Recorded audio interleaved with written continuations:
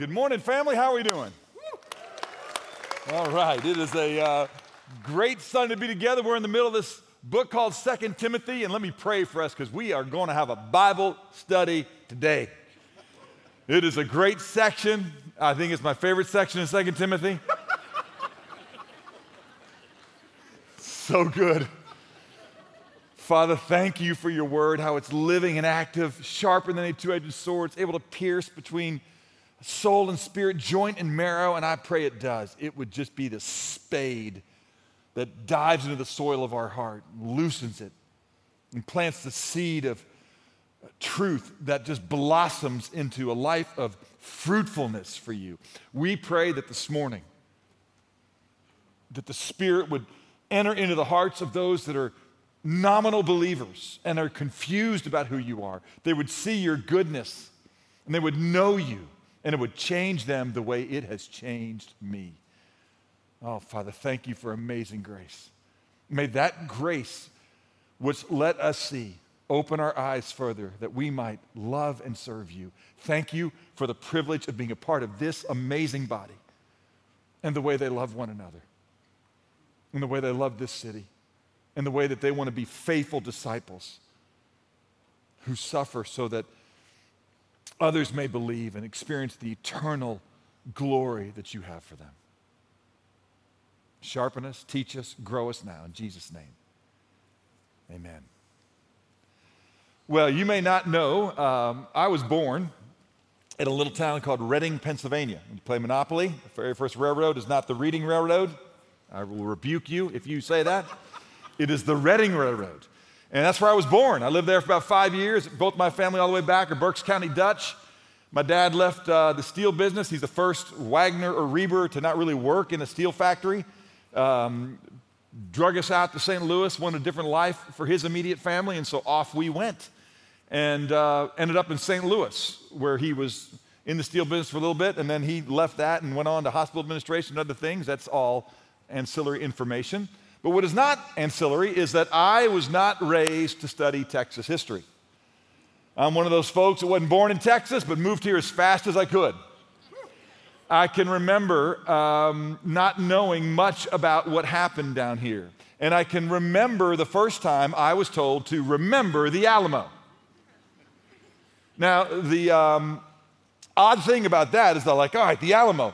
I was certain. I married a woman from San Antonio, and so when I went down there to spend some time with her, I said, let's go to this Alamo. And this is embarrassing. I might have been deep into my 20s before I went to the Alamo, and I showed up there, and I realized we lost the Alamo.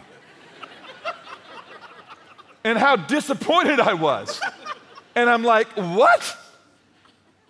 Why are we remembering? Like, I went to Mizzou. I remember when I was there, or shortly after, we lost 73-0 to Texas A&M in football. I also remember when Texas A&M lost. That, all right? But let me just say this. I could go on, all right? Enjoy your overpriced victory right now with Jimbo.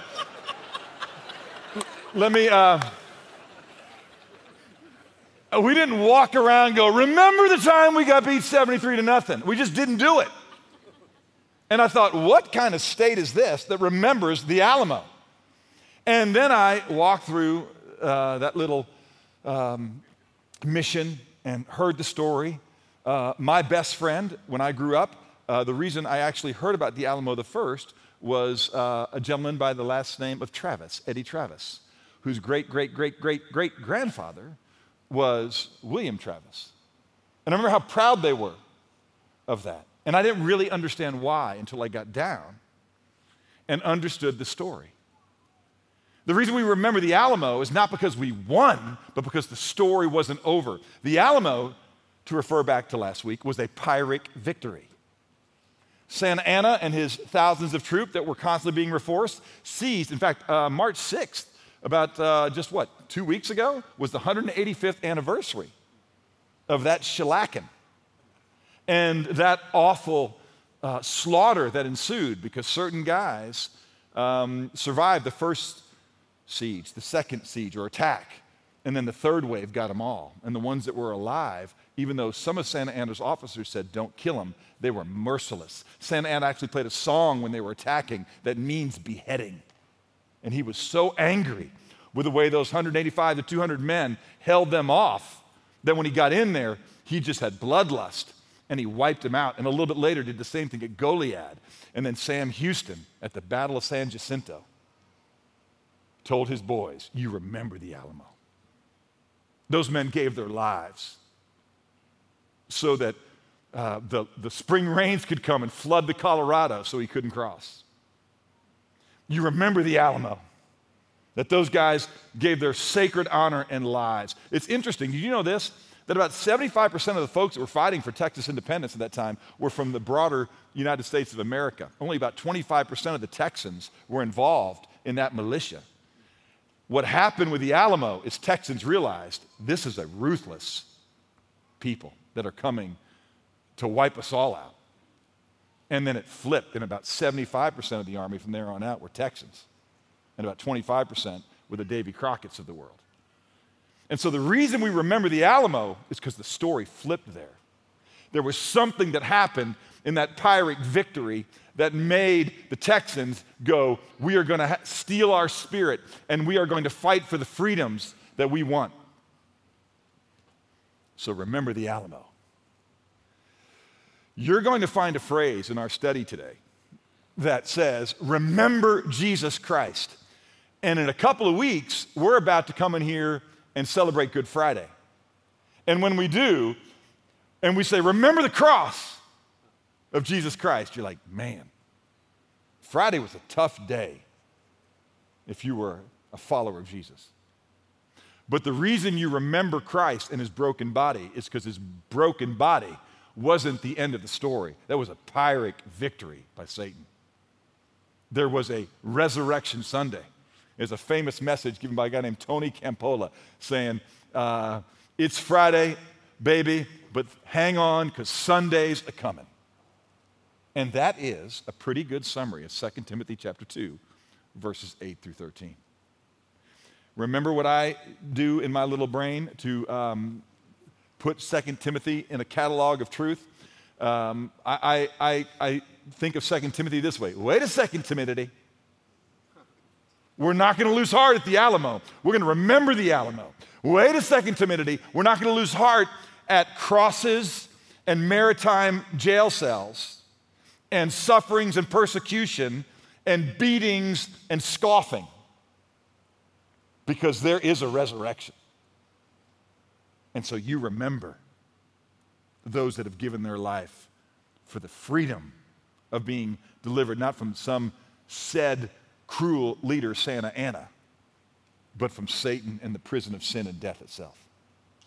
You remember the cross, and you remember the resurrection.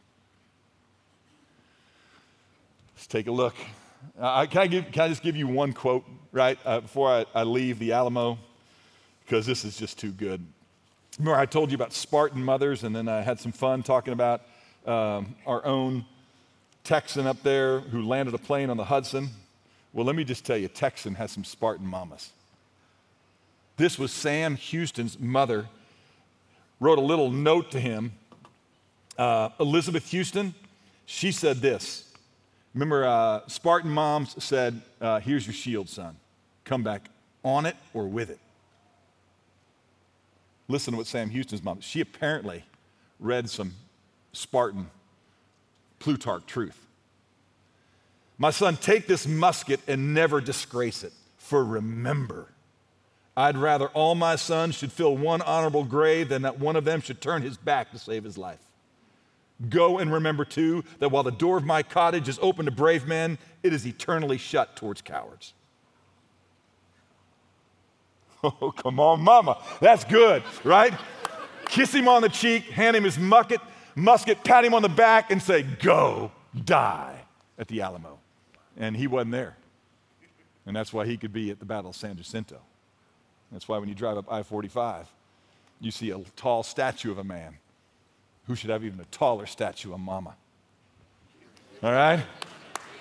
So, way to go, Elizabeth. all right? I'm going to Elizabeth you today. Are you ready? This cottage is always open to courageous Christians. And if you are not, I hope that I can tell you enough stories that are true, that you are motivated to live for him, our King. So much better. You think Texas independence is good? Let me tell you about Christian independence and freedom when you learn to follow the King. Let's read some Bible. Are you ready? Let's start in verse 7. I'm going to read one verse. I mentioned it briefly last week. I'm going to spend some time here, and then I'll read you where we're going to spend the majority of our time this morning.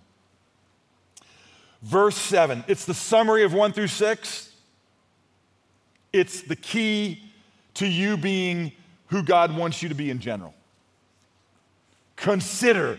Some of your Bibles, if you got the ESV, it might say, think over. Some of you, your Bible might say, think about. Some it might say, reflect on. Be diligent. Listen, consider what I say.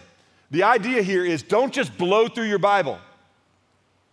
We're going to slow down and we're going to study this book. The goal is not to get through the Bible. The goal is to get the Bible through you. We are not here to take spiritual spit baths in Philippians or read verses pulled out of context in Instagram and Twitter. We are here to rightly divide the word of truth and to study it and to reflect on it. Do you remember how we were individuals that last week we studied things that are familiar to us all, a soldier, an athlete, and a farmer, and we just spent some time, and I didn't even do the athlete and the farmer justice because we got kind of focused on the soldier. But I'm telling you, when you read things like that, you stop and you ask, what's the author's intent? Why is that there? What does he want me to learn? What's the message? And so what he wanted us to learn last week, here's what I'm going to say. Let's just reflect on. We remembered that discipline and self-denial are part and parcel with greatness. We remember that there's no such thing as amateur Christians. We remember that it's just the law, that the easy way is the attractive way, but that pleasure and indulgences kill champions. And so Paul was telling Timothy, God was telling us, listen, you need to be about it. And Paul's saying, stop, reflect, consider, think upon. Psalm chapter 1, verse 2. How blessed is the man who blows through his Bible reading program and tells everybody he read some scripture today. No. How blessed is the man who delights himself in the law of the Lord, and on that law he meditates day and night. When I eat Bluebell ice cream, I don't get a bowl and purpose to whip through it. I put my spoon in there, I put it in my mouth, and I let it sit, and I delight in it. And my goal is not to finish it. My goal is to let that sweet sugar cream bless me. All right? And that should be your goal. When you open up God's word, you just want to be somebody that just says, consider it. What am I going to do with this truth? What's God saying? Why is it there? Now watch this, because this is where I'm going to spend some time with you. Consider it, and then God will, this is a promise, God will give you understanding in everything. And so there is right here this tension which runs all through your Bible. There is human responsibility, and then there is divine enablement. Our job is to do the considering, and it's the Spirit of God that does the enlightening. And that is why when you work to study your Bible, you work. And it is also why while you labor to build the house, you know you labor in vain unless you build it. And so you pray. And you say, God, will you show me what it is that you have this here for? Will you teach me why you preserve this? Is there a problem here to understand? A riddle to solve? Is there a truth that your Spirit wants to illumine in my heart? This book of the law, Joshua 1:8, it says, shall not depart from your mouth, so that you might be careful to do according to all that is written in it. And then it says that you should meditate on this book, right? Day and night. That's the call. Now watch this. The second part, though, is that he will give you understanding, in all these things. You can go to 1 John. In 1 John chapter 2, verse 27, look at this verse. As for you, John's writing to believers, the anointing which you received from him, from God, abides in you. This is the Holy Spirit is in you. He is the author. Can you imagine reading The Bear by Faulkner, by reading Moby Dick? And can you imagine reading, what's your favorite book? Where the Red Fern Grows by Wilson Rawls. Oh man, I did a book report on that, 4th through 9th grade. How about if I read that this year? You don't know my 6th grade teacher, do you? To sit there and to ask them, okay, what did you mean by that? Why is that allusion there? And having the author explain it to you. When you sit down with the Word of God, if the Spirit of God is in you, you can say, God, show me what is here. Teach me what you want me to know. 1 John 2:27, the anointing which you receive from him abides in you, and you have no need for anyone to teach you. But as his anointing teaches you about all things, and is true and is not a lie, just as he has taught you, you abide in him. Now this doesn't say that you go alone in your room and you're going to be the first person in the history of the church to make a verse mean something it doesn't mean. What he's saying here, Christian, you don't need philosophers. You don't need some dude under some tree in upstate New York to hear from some supposed angel. You've got the Word of God and the Spirit of God in you. And every single thing you need is right here.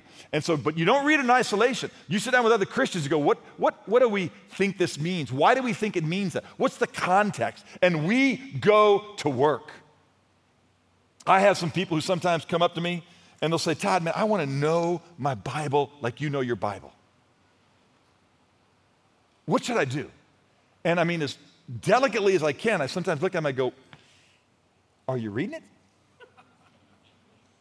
I mean, are you reading it? You meditate on it?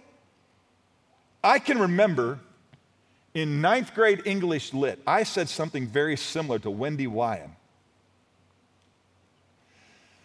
When we were given a test on Wuthering Heights by Emily Brunet. And I had no clue any of the questions. And I was so glad I sat next to Wendy Wyan. She helped me survive. But I said to Wendy Wyan, Wendy, I'd love to know Wuthering Heights like you. And she rightly looked at me and said, are you reading it? Nope, I'm just delighting that W-A is next to W-E. So teach me Wuthering Heights. What a terrible, now listen, you may not want to read Wuthering Heights. I didn't as a 9th grader. But here's the problem. Some of you guys treat the Bible like I treated English Lit in 9th grade. You want somebody else's spark notes. You want somebody else to do the reading, and somebody else gets the delight of that insightful book. Don't make that mistake. You do the work. And you meditate on it day and night, and you don't just tear through your Bible reading plan. You pray that God lets it tear through you. I could spend the entire time on this verse, but I would be in trouble. So let me leave it there. No, one thing I want to say, Janet Pope, member of our church, Janet said something similar. I remember Janet wrote a great book about scripture memorization. Janet has memorized probably close to 20 books of the Bible right now. Did you hear what I said? She has memorized 20 books of the Bible, and I mean memorized. I'm not talking about Philemon and 1 John. I'm talking about Romans and Hosea and Revelation. And she is a real truth real quick on how to memorize scripture that I did with Janet. Go watch it. And this quote's not in there, but it's in Janet's book. And Janet talks about how she was with a group of women, and she was talking about how to study your Bible, and some gal said this to her. See if this doesn't harken back to next week when I talked about not being an amateur athlete and being the hardworking farmer and being an active soldier. This is from her book. One year at one of these seminars, on our final night, one of the women said to me, I wish I had your discipline. Having heard that comment so many times, I usually shrug my shoulders, shake my head, and sigh at their predicament. This time, out of love and boldness, I took a different approach. I said, what if I said to you, you have so much discipline? It's just so incredible how you find time every single day to eat breakfast, lunch, and dinner. You hardly ever miss. You are so disciplined. The women would have then said back to me, it's because I'm hungry. And so she said, so I turned to her and I said, your problem is not a lack of discipline. Your problem is you're not hungry. You ain't hungry, Rock. Remember that? Did y'all watch the movie? There it is. All comes together. All right, let's read verse 8 through 13. I pray you're hungry. God, make us hungry. The sated man loathes honey, but to a famished man, anything is sweet, the proverb says. Oh, man. Do you know how desperate you are, or are you happy with your understanding? You know why you don't read your Bible? Because you're arrogant, cocky, and you don't think you need the illumination of the Holy Spirit. And that's not an editorial you. That is an umbrella you over us, including the guy on the stage. All right. Remember the Alamo. Remember Jesus Christ, risen from the dead, descendant of David according to my gospel, for which I suffer hardship, even to imprisonment as a criminal. But the word of God is not imprisoned. For this reason, I endure all things for the sake of those who are chosen, so that they may also obtain the salvation which is in Christ Jesus, and with it eternal glory. And then he's going to say, this is a trustworthy statement. That shows up a number of different times. Whenever there is a phrase that is used around here, like Paul might say, it is a trustworthy statement. Full devotion is normal for a believer. It's a trustworthy statement. The Bible is our authority, conscience, and guide, and you should stand firm where it is firm and flexible where it is flexible. Right? When there's ever phrases that a community uses a lot, you want to be somebody that says, it's a trustworthy statement. One of the things I just looked out, caught my son's eye. It's a trustworthy statement. Hard work beats talent when talent doesn't work hard. Right? In other words, this proverb is true. This principle you can bet your life on. And so he's about to give you an early church, whether it was a hymn or whether it was just a phrase that was repeated often within the early church. It goes like this. If we died with him, we will also live with him. If we endure, we will also reign with him. If we deny him, he will also deny us. If we are faithless, he remains faithful, for he cannot deny himself. Okay, Bible study. Here we go. Verse 8, remember Jesus Christ. Now watch this. Risen from the dead, descendant of David. What he's doing right there, and when you read this, what are we doing? We got to consider. We got to stop, reflect, think upon.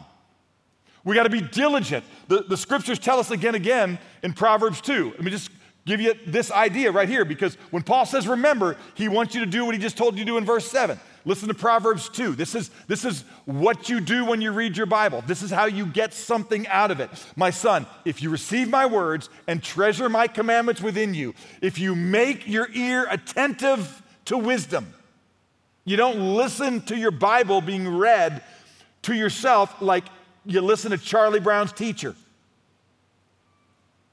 You go, I want to stop. What'd you say? What was that word? I don't know what that word means.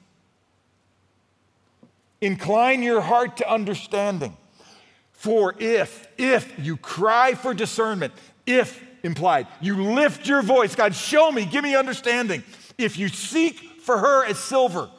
Guys, you know how hard it is to make a buck? You know how you mine for silver? Are you seeking the word of God like that? If you search for her as for hidden treasures. That's why you've got to stop when it says, remember Jesus, risen from the dead, descendant of David. Who was David? Why would he tell me to reflect on the fact that he was risen and that he was born of a woman? What's the point? If you stop like we're about to, then you will discern the fear of the Lord. Then. Not if you just blow through it. Ask yourself, why, when he says, remember Jesus, does he say, let me just start with you, timidity. He was risen. Good Friday isn't everything. He is divine. And he's just like you, been tempted like you, born of a woman, suffered under Pontius Pilate.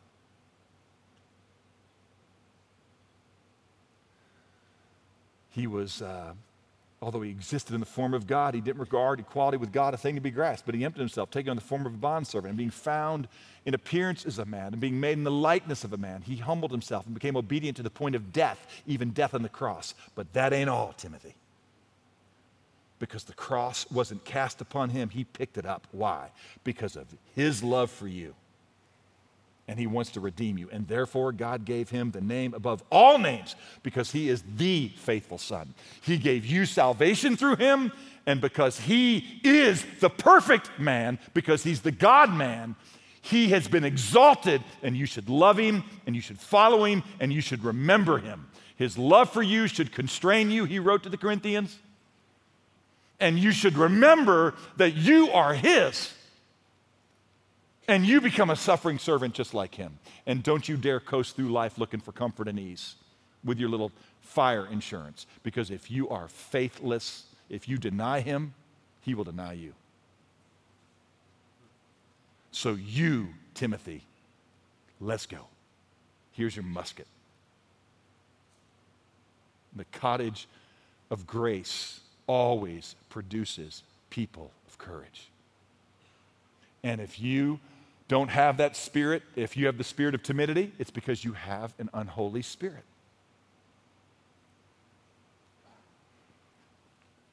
And so he's telling us to remember Christ risen from the dead. Never forget. We forget what Christ has done. It is why, and gang, let me just take you a second. Do you know there's a little flower, Myosotis, I think is its Greek name, which means mouse ear. Anybody here a florist? Anybody know what the colloquial name for a mouse-eared flower is that's wild, that grows by brooks and streams? It's called a forget-me-not. And it's got a sweet little smell. And Christ gave us an everlasting forget-me-not. It's called communion. And he told us that every time we break bread, we are to remember the love of Christ. Is there anything that smells better than fresh bread? When my wife and I got married, we returned all your wire bread baskets and all your nonsense gifts that we were never going to use. And we returned them, and we got enough money that we had like $300 left. And we go, what are we going to do? And I begged and pleaded to buy a bread maker with an automatic timer so that every morning I could wake up to a loaf of fresh bread. And the smell would just fill the house. Those of you guys that have lived in Texas for a short period of time, I mourned the day that SMU bought that property south of Mockingbird and got rid of Mrs. Baird's bakery. Texas, Dallas was worth living in because Mrs. Baird's bakery was there. And if you were upwind of Mrs. Baird's, if you caught a south wind when you were down there, it was like life is good and the world is as it should be, because over the city is the smell of fresh bread. That's what communion is, right? Don't take it with a stale saltine or pureed, when we take communion, it's kind of, you almost have to like this and put your finger on a cracker just to get one out, like that, And I just, or we give you those little communicables, you know what I mean? Like, where they just like this, it's all like a Lunchable, it's all right there. Here's the wafer, take that off. And I understand why we do it. We have to do it just because it's just, we can't make fresh bread. But how great would it be if every Sunday you came to church and it smelled like Mrs. Baird's? By the way, you know it's supposed to? By the way you greet and love one another. And the aroma of Christ should be on you. And people should walk on this place and they should go, man, there's something different here. There's a love, there's a warmth, there's a grace, there's a kindness, and it is a fresh aroma. It's not what I find in the world. Something sweet here. But when you get good, fresh bread, and I know, typically the reason that we use matzah bread is because it's unleavened, and so it does harken back to the original time that Christ broke the bread at the Passover Seder. But what Jesus said is, I want you to remember me.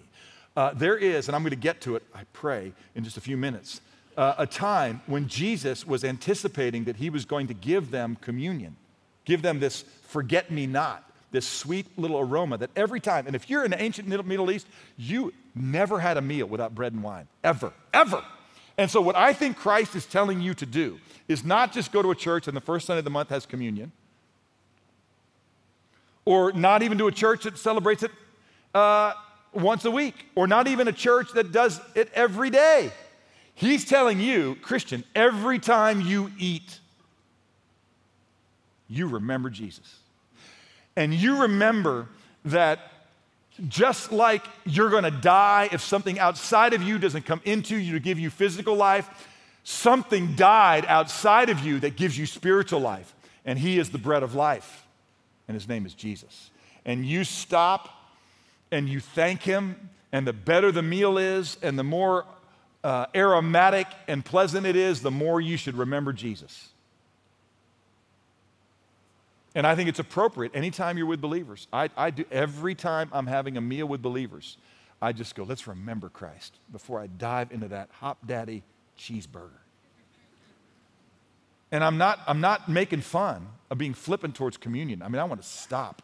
And I go, first of all, before we eat this, are we okay?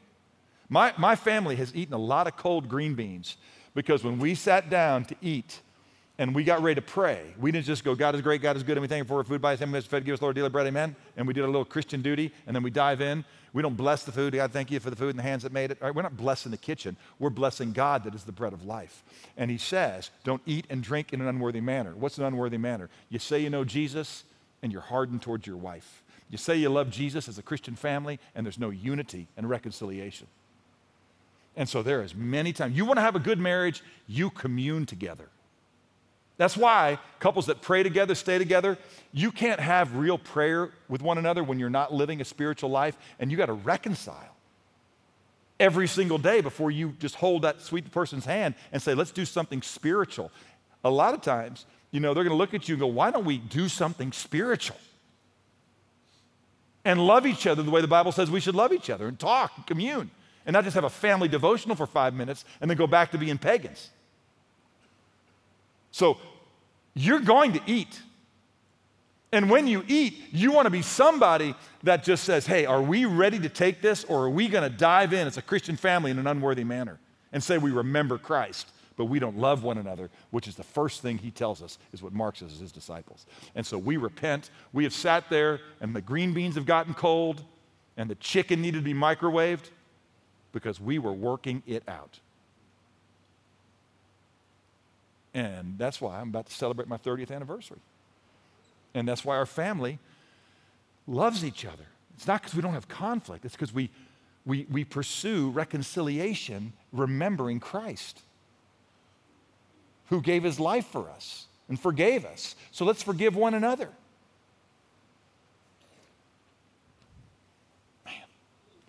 Man. This is why, if you want an epitaph for Israel, right? If you want to sum up Israel's life, here might be a good way to do it.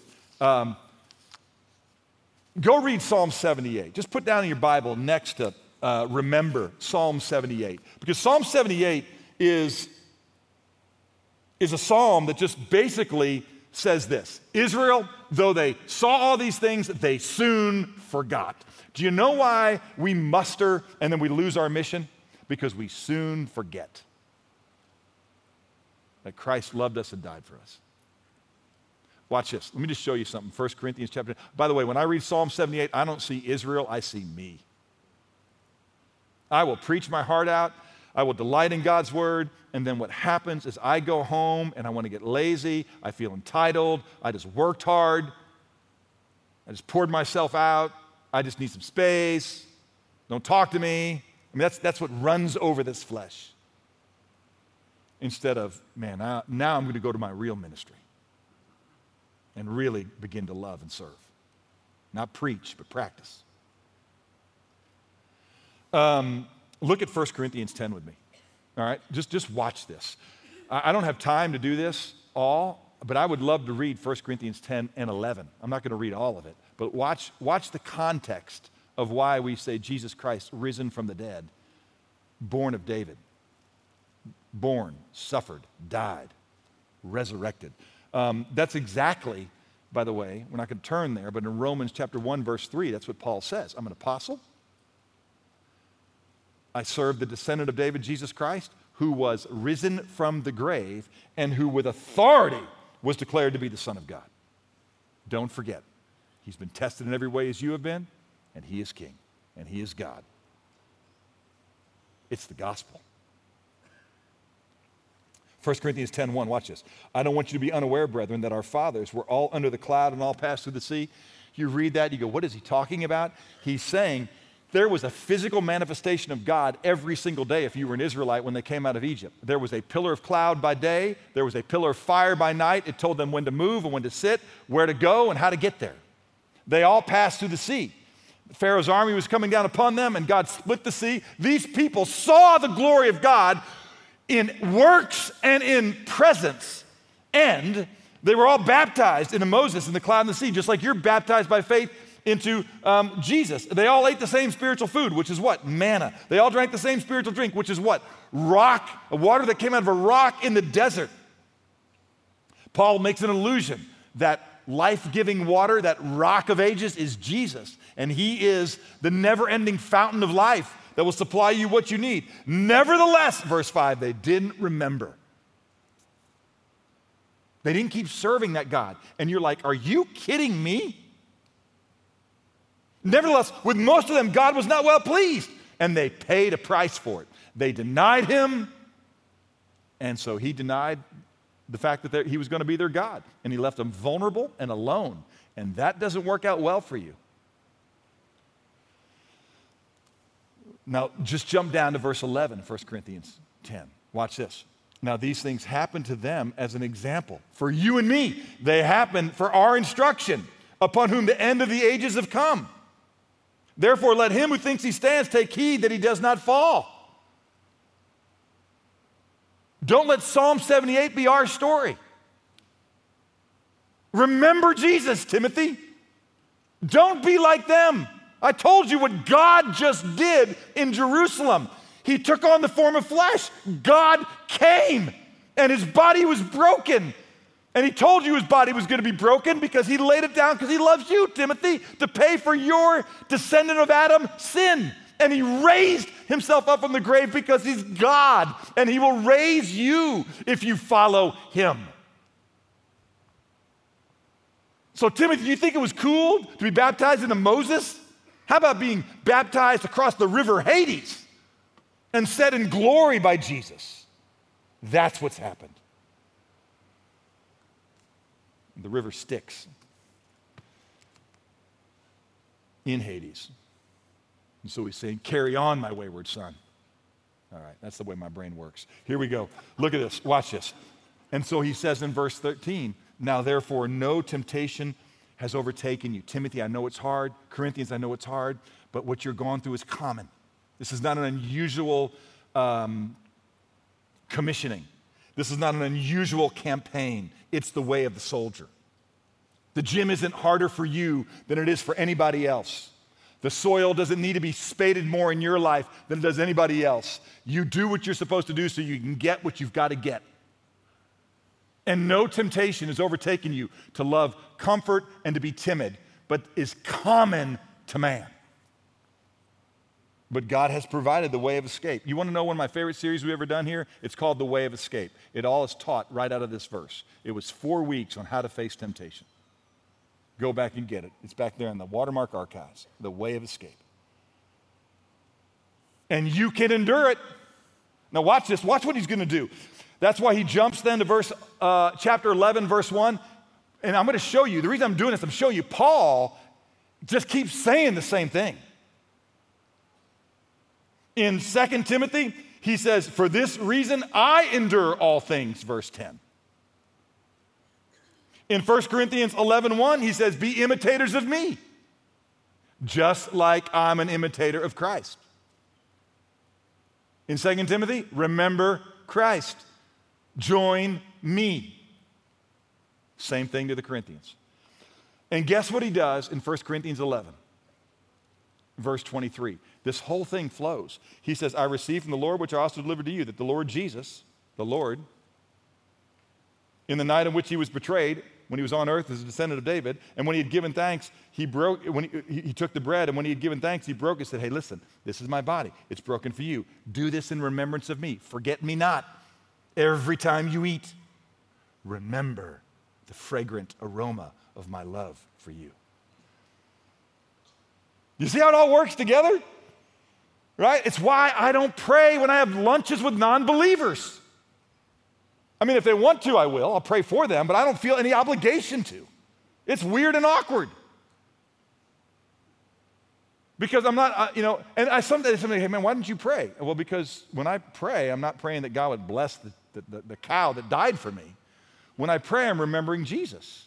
And in fact, if you sit here and remember Jesus with me and you don't know him and follow him, it says that it's going to get even worse for you. You do know the Jesus story, right? You're my friend. We've had this conversation. Christ died for you, and he's not going to make you love him. You get to choose. But you just need to know the more you keep meditating on the fact that he is the broken body for you that you reject, you are going to starve for eternity, right? That's why I don't pray, because I love you, and you got enough judgment now. That always turns into a great lunch conversation, all right? But if you want to, I'd love for you to know what I know, and let's remember my Savior. Is he your Savior? Well, no. Okay, that's why we're not going to pray. How's your life going? Well, glad you asked. Things with the wife aren't so good. I know why. Because you don't know how to love her like Jesus. Have I ever told you how Jesus loves you? So easy. Paul says right here, look, remember Christ risen from the dead, the son of David. I got to leave everything there. I wish I could teach for 6 hours. But he says this, watch this. He says, it's my gospel. And then he says, I suffer hardship, even to imprisonment as a criminal. That word criminal right there means somebody who deliberately does evil. Paul says, I'm not deliberately doing evil. I am suffering for people, giving my life for people. And I'm in jail for the word of God, which, by the way, watch this. My gospel is the word of God. Paul equates the two. Make sure that your good news is God's good news. Don't make up your own, Joseph Smith. Don't make up your own, Charles Rutherford, Mary Baker Eddy. Don't make up your own, Todd Wagner. The gospel that you preach better be God's gospel, not some false gospel. I just mentioned Mormons, Jehovah's Witnesses, Christian Scientists. I mean, that's what I did, all right? And so what I'm just saying right here, don't make up your own Muhammad. Don't make your own progressive liberal church. Don't make up your own watermark. There is no watermark way. It is the way, the truth, and the life. And so that's what he's saying. And he says the word of God's not imprisoned. In other words, that word there means bound. Paul's saying, I might be under Rome's jurisdiction, but God's word is not, Timothy. So don't you worry about what they do to you in Ephesus. Just be faithful. Watch this. For this reason, I endure all things for the sake of those who are chosen. This is what is called the doctrine of election, okay? The Bible doesn't say that people who want to come to God can't because they weren't chosen. The Bible says none of us, none of you, I didn't want God. I could care less about God. I am happy, and I am a sated man, and I loathe honey of the gospel. And for whatever reason, God changed my taste buds and made me, through some predetermined grace, love him. Some people hear this, and it's just there in Scripture. And if you're out there right now and you're saying, well, how do I know if I'm chosen? Answer, come. Just like in verse 7, consider, and God will give you understanding. Human responsibility, divine enlightenment, the same thing is true with your salvation. You've got a responsibility. Repent, come. And when you repent and come, you can thank God because it was his work. And you ought to be the most humble people on the face of the earth. That's just the Bible. But watch this. Some people read that and they go, well, then God's going to find out who he's going to find. No, the Bible says you go suffer because my people are out there. I don't have time to take you to Acts 18, but if I did, you would find Paul back in Corinth. And he is being rejected and he's being beaten. And God says, don't you leave Corinth because I have many people in this city. Isn't that interesting? In a Greek city where the gospel hasn't come yet, God said, my people are here. And I want you to reach them. How? Through your gospel, which is from my word, stay. I don't know who you are out there, elect, but that's why I'm teaching. That's why I don't know who you are, sinner, chosen by God, but it's why I order my life, and that's why we at Watermark order our life to serve you, that you might see and smell the aroma of Christ and hear the preaching of his goodness and kindness, and your eyes would be open and you would come. And when you come, you should be the most humble person on the face of the earth. This is not an information problem. This is a problem of your will, and you just need to pray, God, change my will. Give me eyes to see. And when you pray that prayer, the Lord God will give you understanding, and you'll love this gospel. And we should suffer for that. And don't be surprised when a bunch of folks with Stockholm syndrome don't want to hear that the one who holds them captive, Satan, who says, do whatever you will, is not a good captive. When you try and, I've got a friend who rescues people from the sex trade, and sometimes when you rescue those girls from their pimps, they fight you. But he does it anyway because he knows that you're just captive to do the will of somebody. And they're deceived. That's our job, to get beaten, spit upon, and scratched, that they might have life. All right, it's a trustworthy statement. If we died with him, we'll also live with him. Here's what you need to see. There's two little statements here, and they go together. Now, this is complex stuff. I want you to hear this, and this is tender.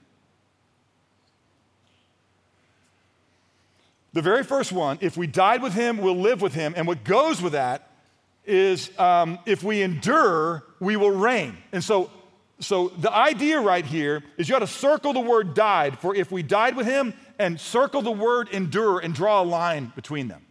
They go together. He's saying the same thing twice. If we died with him, if we endure with him is the idea. Same thing. We will live with him, and then also draw a line with the word live and the word reign. So live and reign go together. He's saying the same thing twice. This is important to when you get to the very difficult next verse. Watch this. I don't think Paul's talking about here, about Romans 6, baptism into faith, that if we died with Christ, we'll walk in newness of life with him. What he's basically doing right here is, I think he's saying that this is a call to martyrdom. It's a call to being an athlete and a soldier and a hardworking farmer. What Paul did in verses 1 through 6 is he illustrated through metaphor. What he's doing in verses 8 through 12 is he is testifying through the experience of men. In other words, this isn't just some big idea that you should be a hardworking farmer and a competitive athlete and an active soldier. Jesus was that. I am that. You should be that. And all faithful Christians are that. Do you see that? So it's illustration through metaphor. It is experiences of men. Join us, Timothy. Find yourself here. And if you die to yourself and take up your cross and follow him, that's where life is. This week, I got to do this quick. I heard stories right here at Good Old Watermark this week where a young woman heard a testimony of somebody that used to be a John, used to take advantage of weak women and prostitutes. And she was here, and she herself was a stripper. And when you're a stripper, you don't just strip, you eventually do lap dances, and eventually when you do lap dances, you go home. And this little girl heard about this John testifying to his sin and his death and the forgiveness that he found in Christ and how it turned his life around. And she came up and she said, I'm on the other side. Tell me about that Jesus again. This week at Watermark, we were talking about how God loves us and frees us all from our slavery to sin. And a young guy came up and said, listen, man, I was abused when I was a young man and I can't stop having sex with men. Tell me again about the power of Jesus. What else do you want to do? but see people freed up from that. This week at Watermark, I guarantee you there's some self-righteous individual who's going to hear about the gospel and that they need it, and God's going to open their eyes, and they're going to call themselves a sinner, and they're going to come to him. What else do you want to do? Those are 3 equal, miraculous stories of grace. You want life? Come on, man, join me in being a faithful witness of the gospel. That's this week. It happens all the time here. And I'm just walking with Jesus going, there he goes again. What else are we going to do this week? Now watch this. In the same way, you got to, in verse 12, you see this come up. You're going to see the idea, if we deny him, okay, and you got to draw a line from that word deny to faithless, because the synonym for if we deny him, if we are faithless, if we are not cross carriers, if we are not active soldiers, if we are not professional athletes, then watch this. He will also deny us. That isn't Paul's idea. That is Matthew chapter 10, verse 33. If you don't confess me before men, I will not confess you before the Father. You're not mine. One of the marks of being a Christ follower is that we suffer. Tertullian said this: the man who is afraid to suffer can't belong to him who suffered. The man who is off mission cannot belong to this commander. And there is a very serious warning here. Don't sing his little songs and then live your own life. Don't salute him on Sunday and live your little life. Don't say what a wonderful cross it is and then go out there and build your kingdom. Now, here's the good news. First of all, that's why we remember Christ. But here's the good news. Watch this. Remember I told you to draw a line from him? If we deny him, if we're faithless, he'll deny us because he remains faithful. The idea here is we deny him, he'll deny us. We are faithless, he is not faithless. Meaning, when Christ says, if you don't take my provision, and this is where I was going to take you to John 6, but I don't have time. You go read John 6. And in John 6, when you get to verse 66, it's right where Jesus is saying, I'm the bread of life. If you don't eat my flesh and drink my blood, and people are like, that is weird. And Jesus explains it. And it says that some went away and no longer followed him. And he says he wasn't surprised because he knew who were his from the beginning. And people that are his from the beginning finish the race. And they take up their cross and they follow him. And he is faithful. He's not going to mock himself. He's not going to say that full devotion is normal for a believer and then let a bunch of just weak said professors get into heaven. Because he is faithful to himself.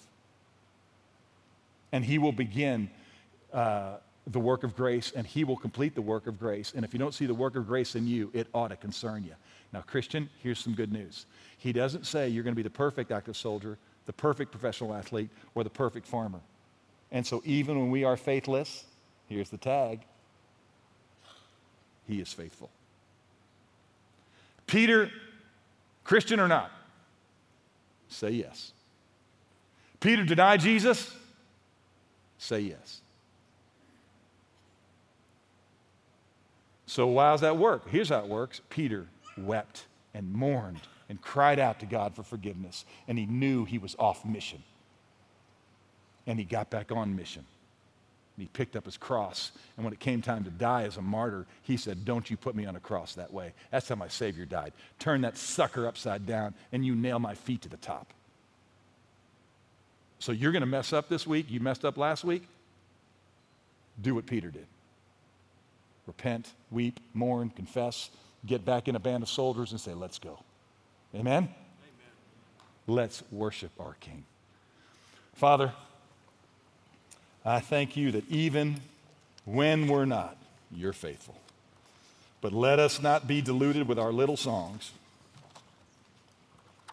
Let us follow our Savior. Would you open the eyes of non-believers? Would you let them hear today of the goodness of your work and the beauty of your cross? And may somebody out there who is chosen see your love and run to you in this moment. And may those of us who know you listen to the description of our competent, caring commander who has already been crowned and let us live for him so that we will share in that life and crown. In Jesus' name, amen. All right, you ought to be ready to sing. Let's go.